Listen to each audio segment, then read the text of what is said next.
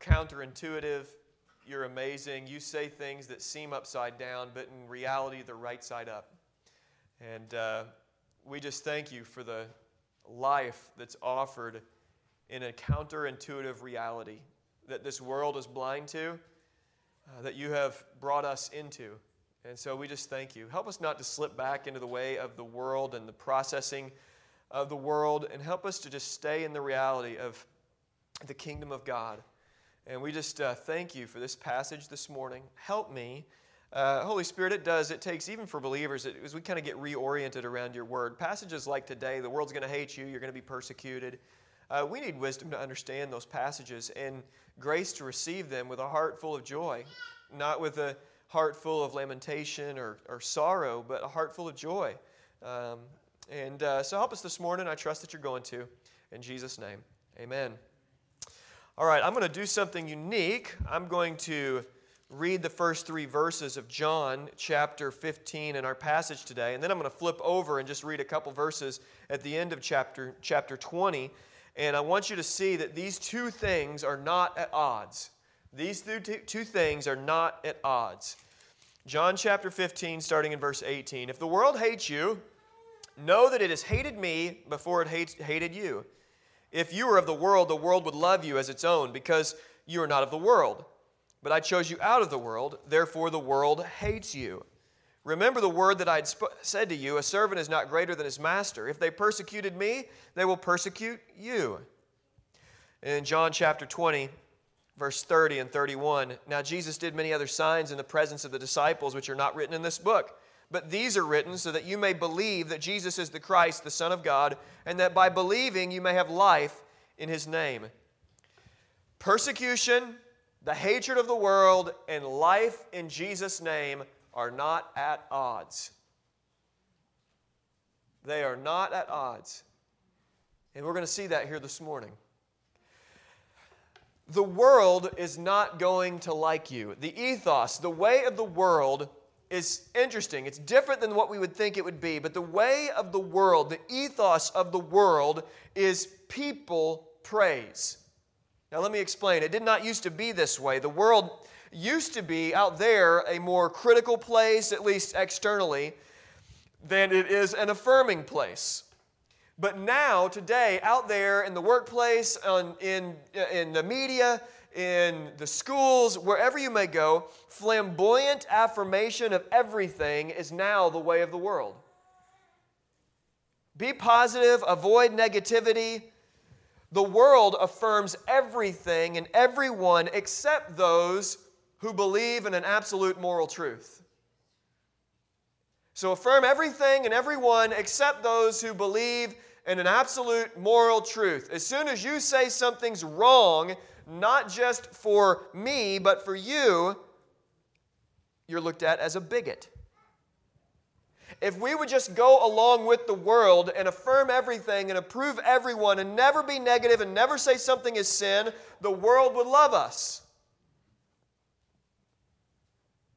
But there's a turn. Truth in our society is now hate speech.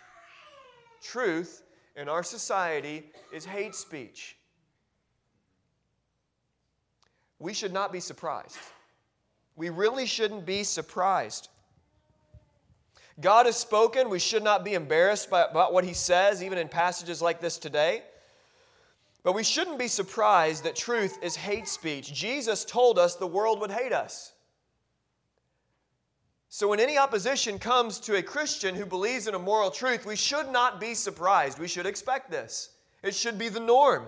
This is the way it's always been. Those who hold to a truth believe in right and wrong. The world is going to be on a collision course with them. And they're not going to like what they have to say.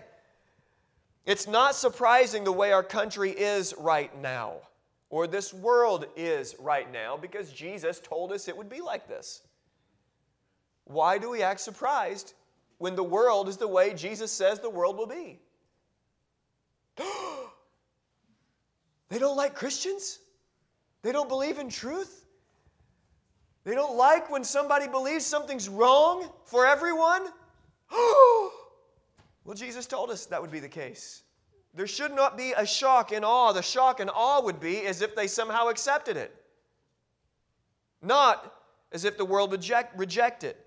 Verse 18 and 19, if the world hates you, if the world hates you, know that it has hated me before it hated you. If you were of the world would love you as its own. But because you are not of the world, but I chose you out of the world, therefore the world hates you. Now, it needs to be said that verse 18 starts with the word if the world hates you. It is true that in times and places there is lesser and greater persecution. We know this. Right now in our country, we don't receive persecution. Minimally, we do, but we are not being martyred because of our faith. Praise be to God. Thank God. We should enjoy that. We shouldn't feel bad about that. We live in a society and a world still where we can hold services like this, and it's not like our friends in other places of the world, our two friends that were here with us last week, where persecution is literally right outside your door, where the threat of death, if the word missionary gets out, the threat of death can come upon you. It's not like that here. We don't experience persecution in the same way the original hearers, the apostles, who are listening in that upper room, heard about persecution and the ever-present reality that was coming for them. We don't experience it like that right now. So there are times when hatred of Christians and hatred of the truth, when the world hates us less, and then there are times that the world hates us more. For instance, it's estimated that in 2016, there were 90,000 Christian martyrs across the world. 90,000. Most of those, almost a third, came out of Nigeria. Nigeria being the epicenter in 2016 of martyrdom in the Christian world. But Christians to this day are still the most martyred religion around the globe every year, year after year after year. It's not the case here, but for the norm of Christianity as a whole, if we can get out of right now, and if we can not be nationalistically centric, and if we can think global for a second, what's normal is not what we experience, it's what they experience. What's normal in the Christian faith is what they experience, not what we experience. We face very little persecution. However, there is a rise, I think objectively anyways, of hatred for anyone who affirms this moral truth. The teachings of Jesus are not wildly popular in polite society 2018. Jesus saying there's only one way used to be celebrated in our country, even outside of the church. The tides have turned, where the belief in one God, the belief of one way to that God through Jesus Christ, is not accepted.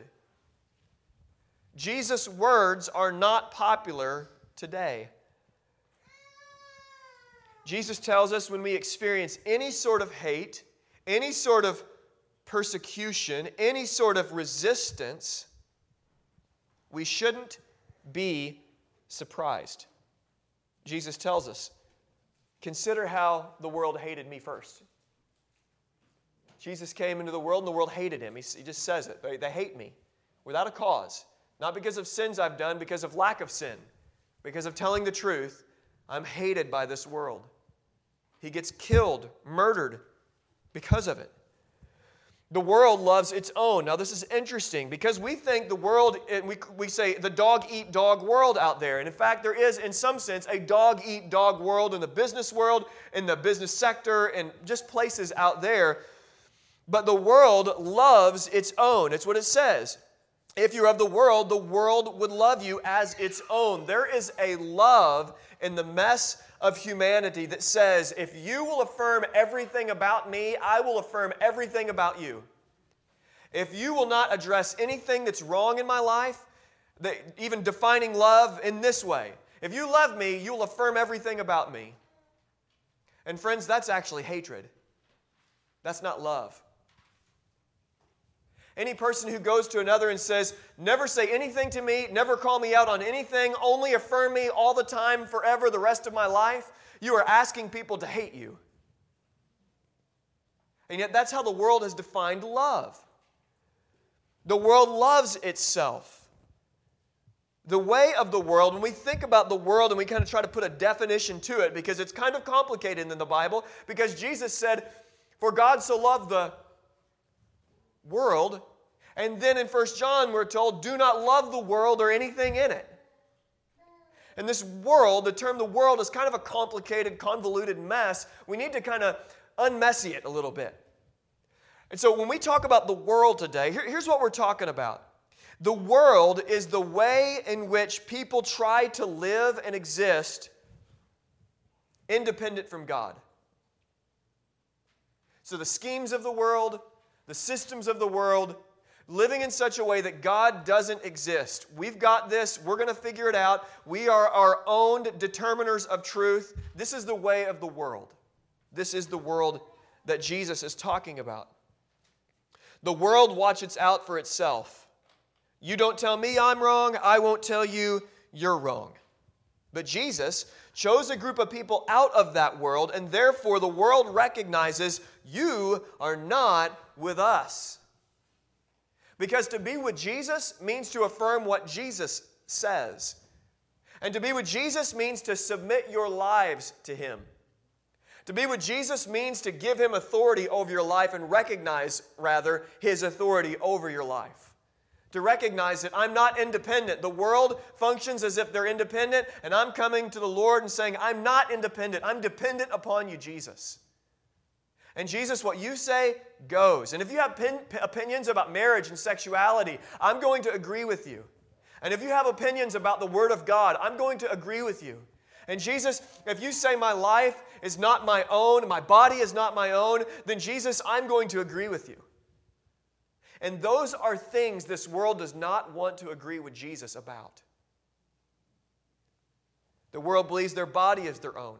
Their sexuality is their own. Marriage is their own. Life, truth, right and wrong is their own. People speak in this way. What is your truth? You ever heard that before? Ian, I bet you've heard that on college campus. What's your truth? Speak your truth. That's the way of the world. And Jesus says that I chose you out of that. You're not going to live in that way. And the world's going to look back to those who live differently than itself, and they're going to feel something inside. And it's not going to be warm kisses, butterflies, affection. It's going to be this thing Jesus calls hatred. They're not going to like it. He says because they don't like it, they're going to do something about it. Look at verse 20 and 21. Remember the word I said to you, a servant is not greater than his master. If they persecuted me, they will also persecute you. If they kept my word, they will also keep yours. But all these things they will do on account of my name, because they do not know him who sent me. Because they hate you, because they don't like you, they're going to persecute you. Now, I love Jesus' message is like the opposite message that you would preach if you want followers. I promise you're going to be persecuted and the world's going to hate you. Come follow me. I'm going to send around a sign-up sheet. Anybody who wants to sign up for that, come on. Let's go. But it's coming. They're sitting in the upper room, the disciples, hanging on every word. They're going to hate you. Because of that, they're going to persecute you. When we think persecution, we immediately think execution, but persecution is broader than beatings, although it does include that. Persecution and suffering in the Scripture work hand in hand. There are some nuances to it, but persecute in this sense means to pursue in haste or press forward or systematically oppress and harass a group of people. And so Jesus is telling them, hey, it's going to be like waterboarding. It's just not going to stop. They're going to keep coming. They're never going to like this message. The world is always going to hate you, and you will always be oppressed. There'll always be opposition. The enemy hates you, the flesh hates you, and the world hates you. Welcome to a life of difficulty.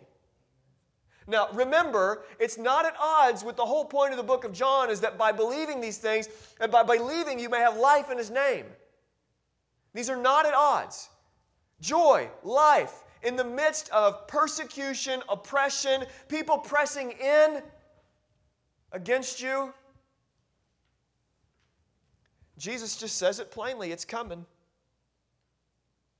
They will persecute you. Now, To be sure, Jesus suffered in your place, experienced persecution for you at the hand of God. God Himself inflicting His wrath on His very Son in your place so that you would never receive the judgment of God. You need to know that. He suffered and died in your place at the hand of His Heavenly Father, who inflicted His wrath upon the Son instead of inflicting it on you. That's the gospel. So you'll never receive judgment from God.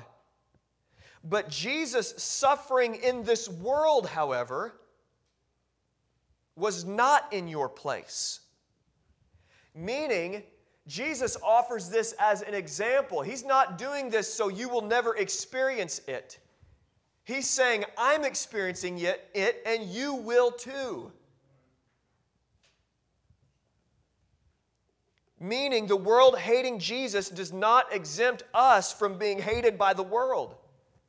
He says the exact opposite. Jesus suffering and dying in our place, in the place of sinners. For those who are in Christ, Jesus' death in our place secures the fact that we will never be judged by the Father. That our judgment was at the cross. But his life, Jesus' life, was an example, and we should expect the same from the world. And the apostles knew this.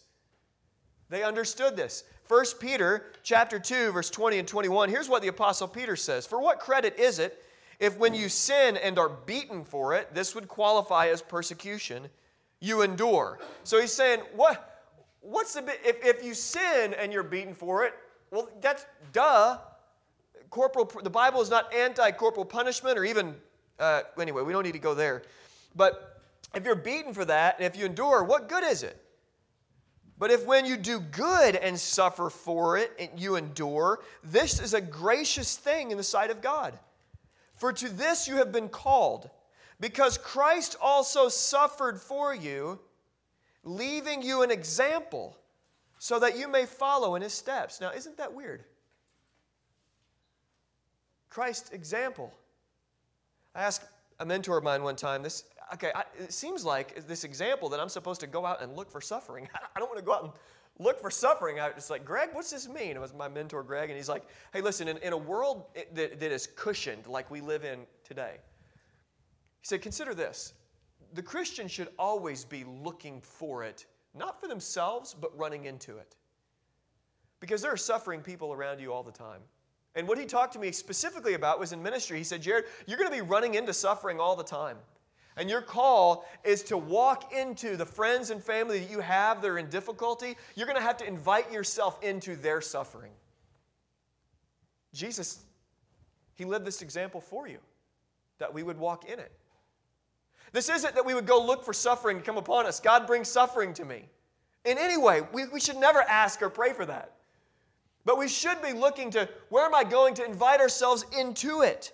To help, to say, if you have no other shoulder to cry on, you can cry on mine. If you have nobody else who will listen to you weep, I will listen to you weep.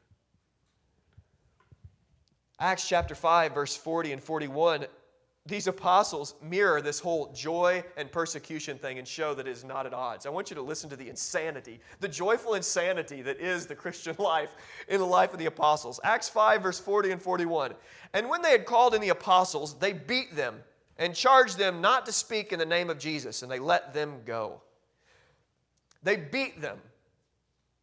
In the very next verse, then they left the presence of the council, rejoicing that they were counted worthy to suffer dishonor for the name of Jesus.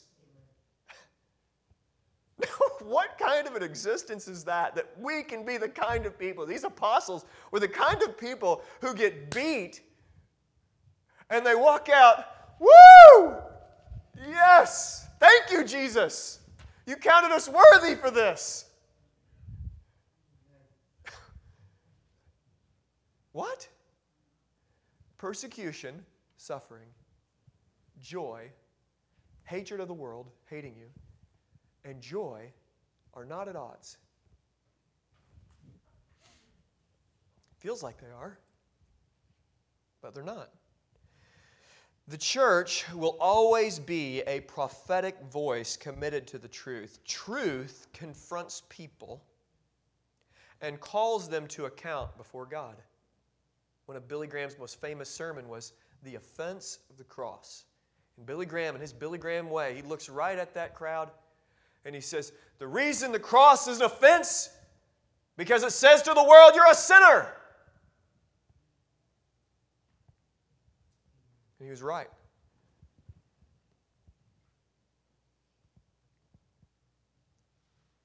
The church cannot rightly preach. We cannot rightly preach Christ without first preaching the law. The needle of this law precedes the thread of the gospel. If people don't know how much they've sinned against God, the gospel of Jesus will never be loved. If you don't know the depths of what your sin was, the gospel of grace will never be that sweet to you. It simply won't. If you don't know the depth of human rebellion and the magnitude of the cross of Christ, grace will just be something that people continue to talk about and it just sounds kind of nice to you while you watch them weep about it. You're like, this is what the law of God, the holiness of God, does in people. It either sends them running with anger and hatred, or it drives them to the cross of Christ to find relief and salvation and help and joy.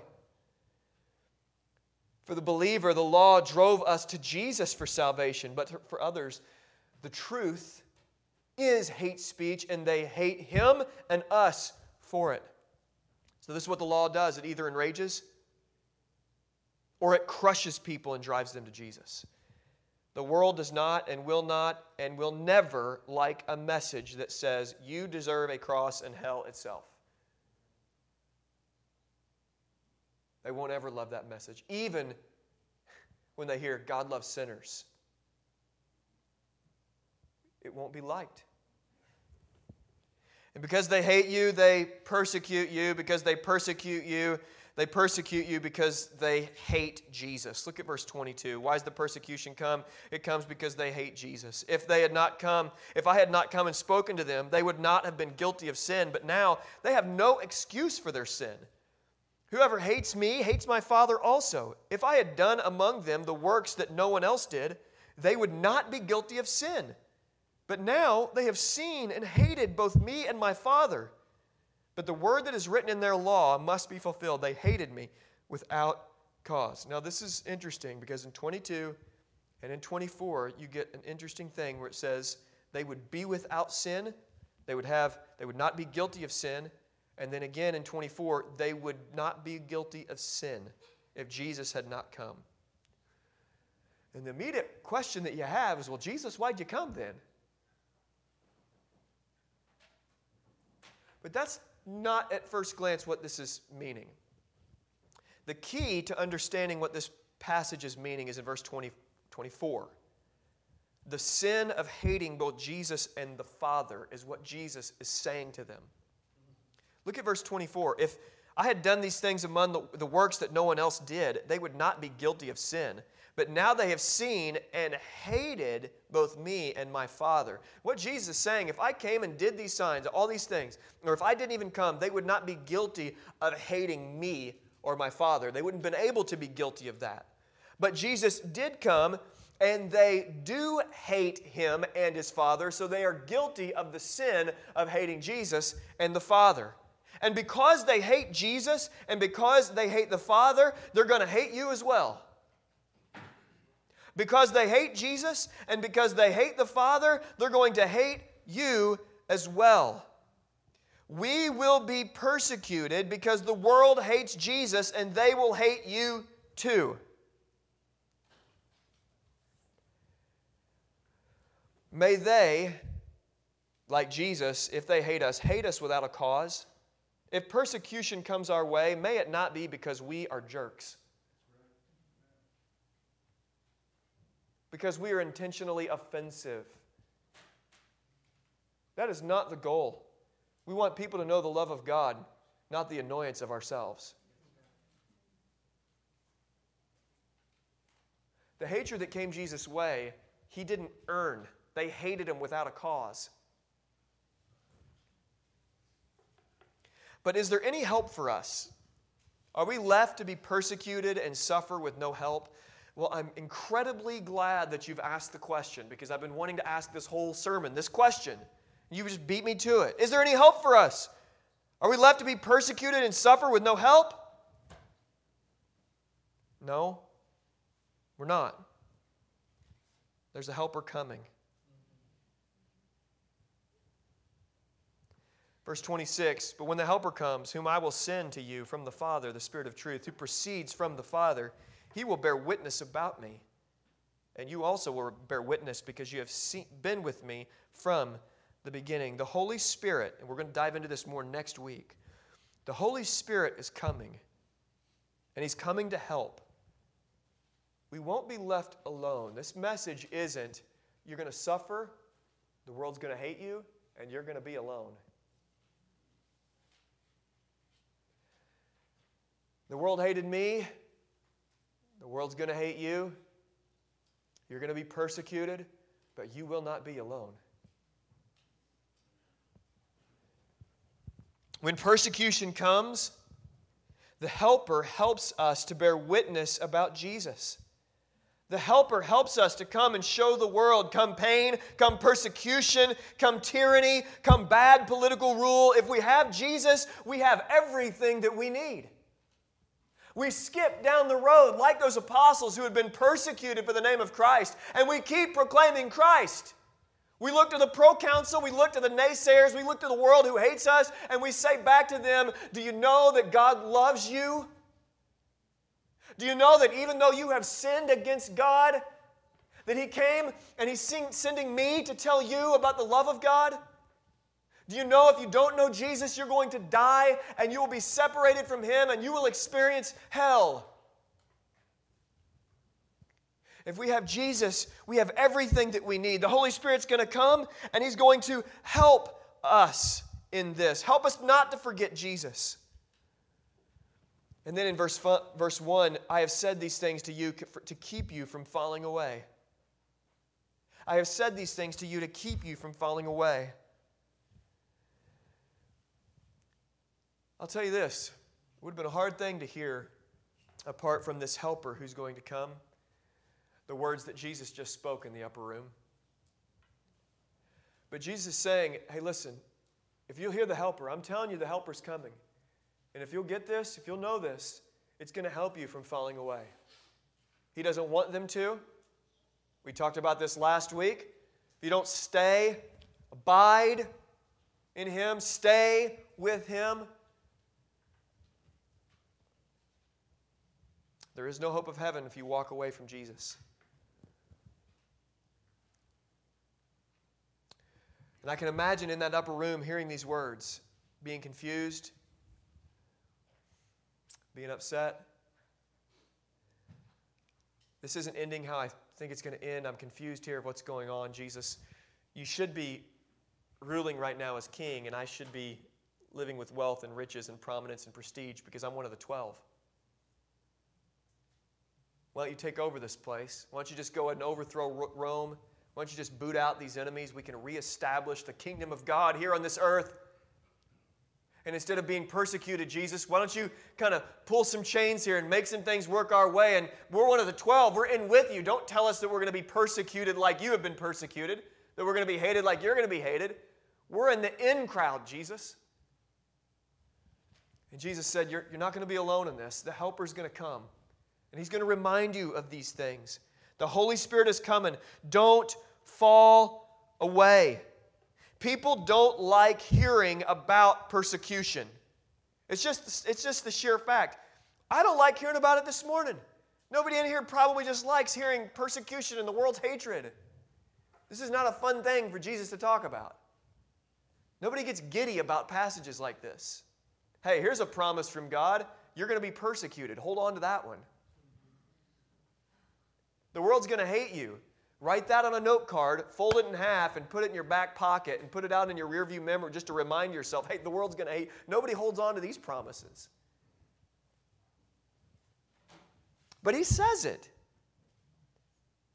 This is not a traditional way to build a following. It would have been, since you're in the inner crowd, Here's how things are going to go well for you. If you're close to me, if you'll abide in me and stay with me and be around me and follow me all the days of your life, you will have prestige in this community and power and affluence and money. You'll take over this place. Sign me up. He says the opposite. And he tells them all these things to keep them from falling away. To this day, people want to run when they hear about persecution. Jesus is saying, I don't want you to run. The Holy Spirit's coming. Hear this and don't run. The Holy Spirit's going to help you hear this and not run.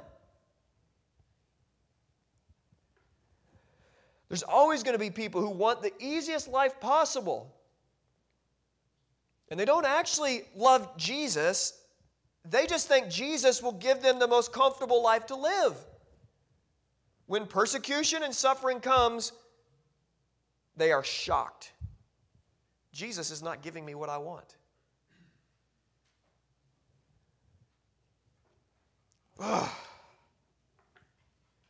Remember, Jesus gave you a promise. If you follow me, you will be persecuted.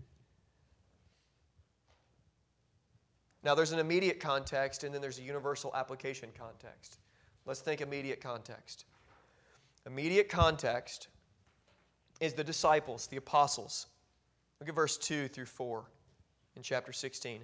They will put you out of the synagogues. Indeed, the hour is coming when whoever kills you will think he's offering service to God. They will do these things because they have not known the Father nor me.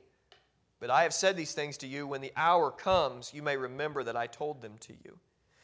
They will put you out of the synagogues. Here's the deal. You're not going to be put out of synagogues.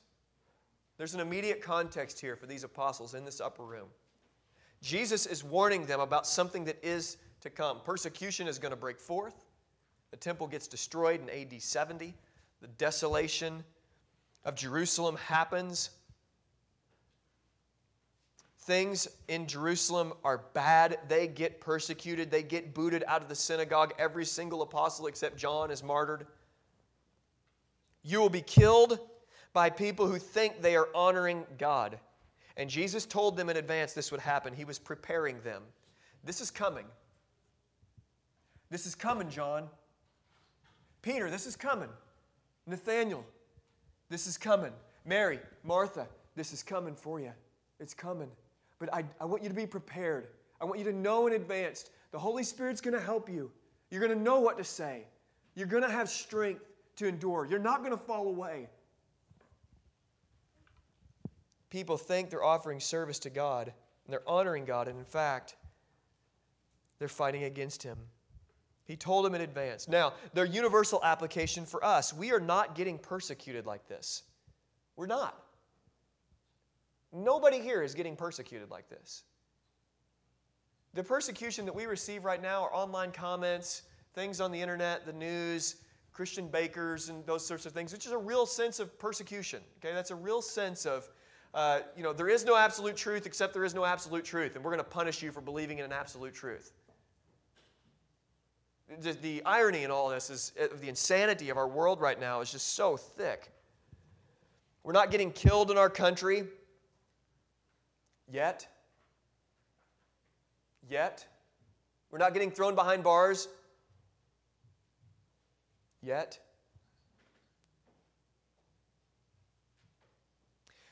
Here's what I want you to see based on this passage and based on global Christianity.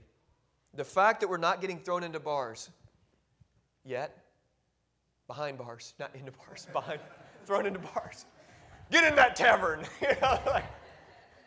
Thrown behind bars. The fact that we're not getting martyred,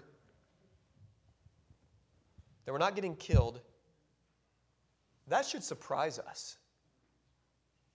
The grace of that, where we live. That should surprise us. Because for most brothers and sisters who get up and read this book around this globe, their context is very similar to those apostles. And right outside that door, they get up to preach as they're going through the Gospel of John, and they know what this means.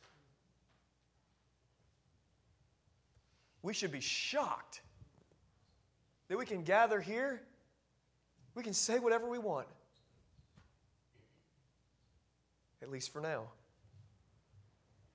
That is not the norm. Normal Christian life around the globe is of persecution and suffering. So here's the preparation. Jesus prepared them. We should be prepared here, not in fear, because remember, joy is ours. These things are not at odds with joy. Walking and leaping and praising God. Deliverance is coming. Joy and the things that Jesus is talking about walk hand in hand. They kind of hold hands and skip down the road, and countless myriads of Christians around the globe can testify who have suffered greatly. There is a joy that comes that's unexplainable. I can't explain it, but God brings it. The Helper comes and reminds me not to run, not to fall away, but to follow Jesus. When persecution or suffering comes our way, we should not be surprised. Jesus told us it would happen. Rejoice and enjoy Jesus. What are you going to do otherwise? When it comes, don't be surprised. Oh, I didn't think this was happening. Didn't think this was going to come. Jesus told you it would. So rejoice and enjoy Him in it.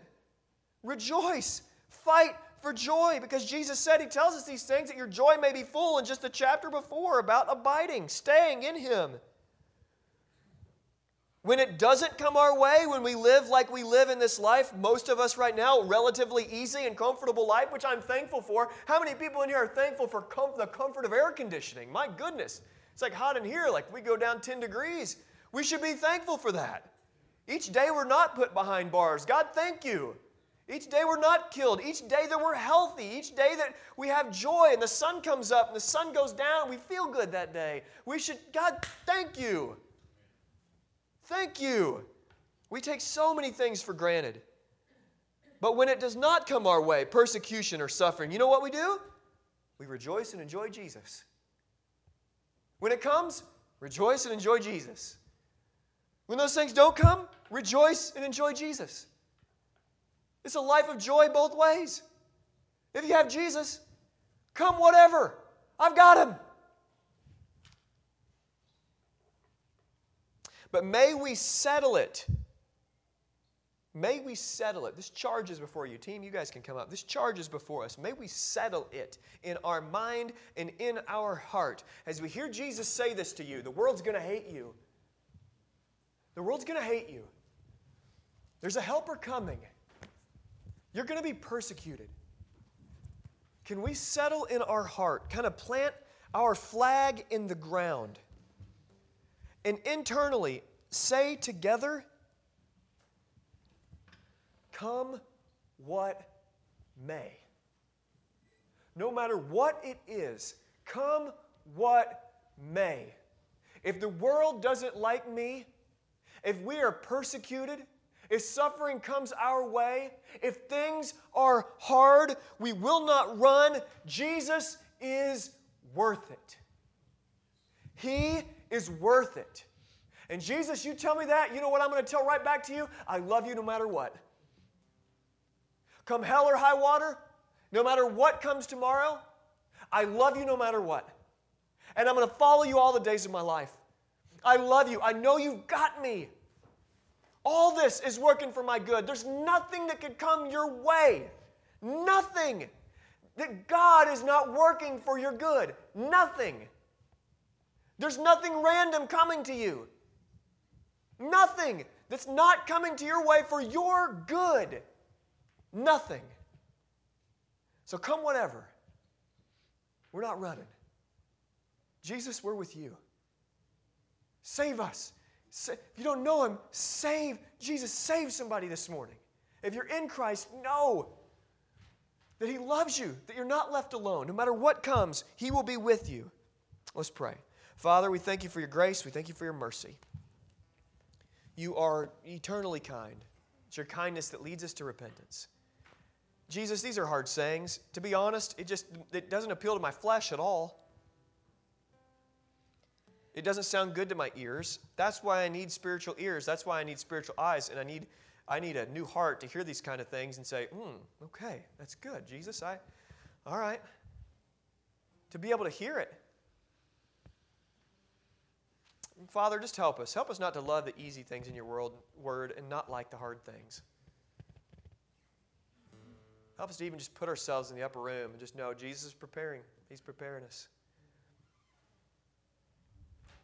So, Father, we just thank you for your kindness to us this morning. Thank you for where we live. Thank you that we don't face rampant persecution right now. We lift up our brothers and sisters around the globe who are having to meet in secret right now, whose family members have been killed, whose sons and daughters have been dragged in the streets and shot.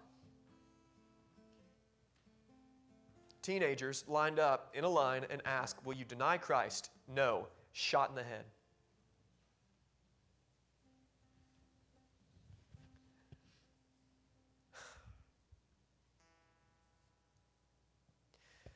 There's just a heaviness about that. Even I said it, I'm like, oh gosh, it's heavy.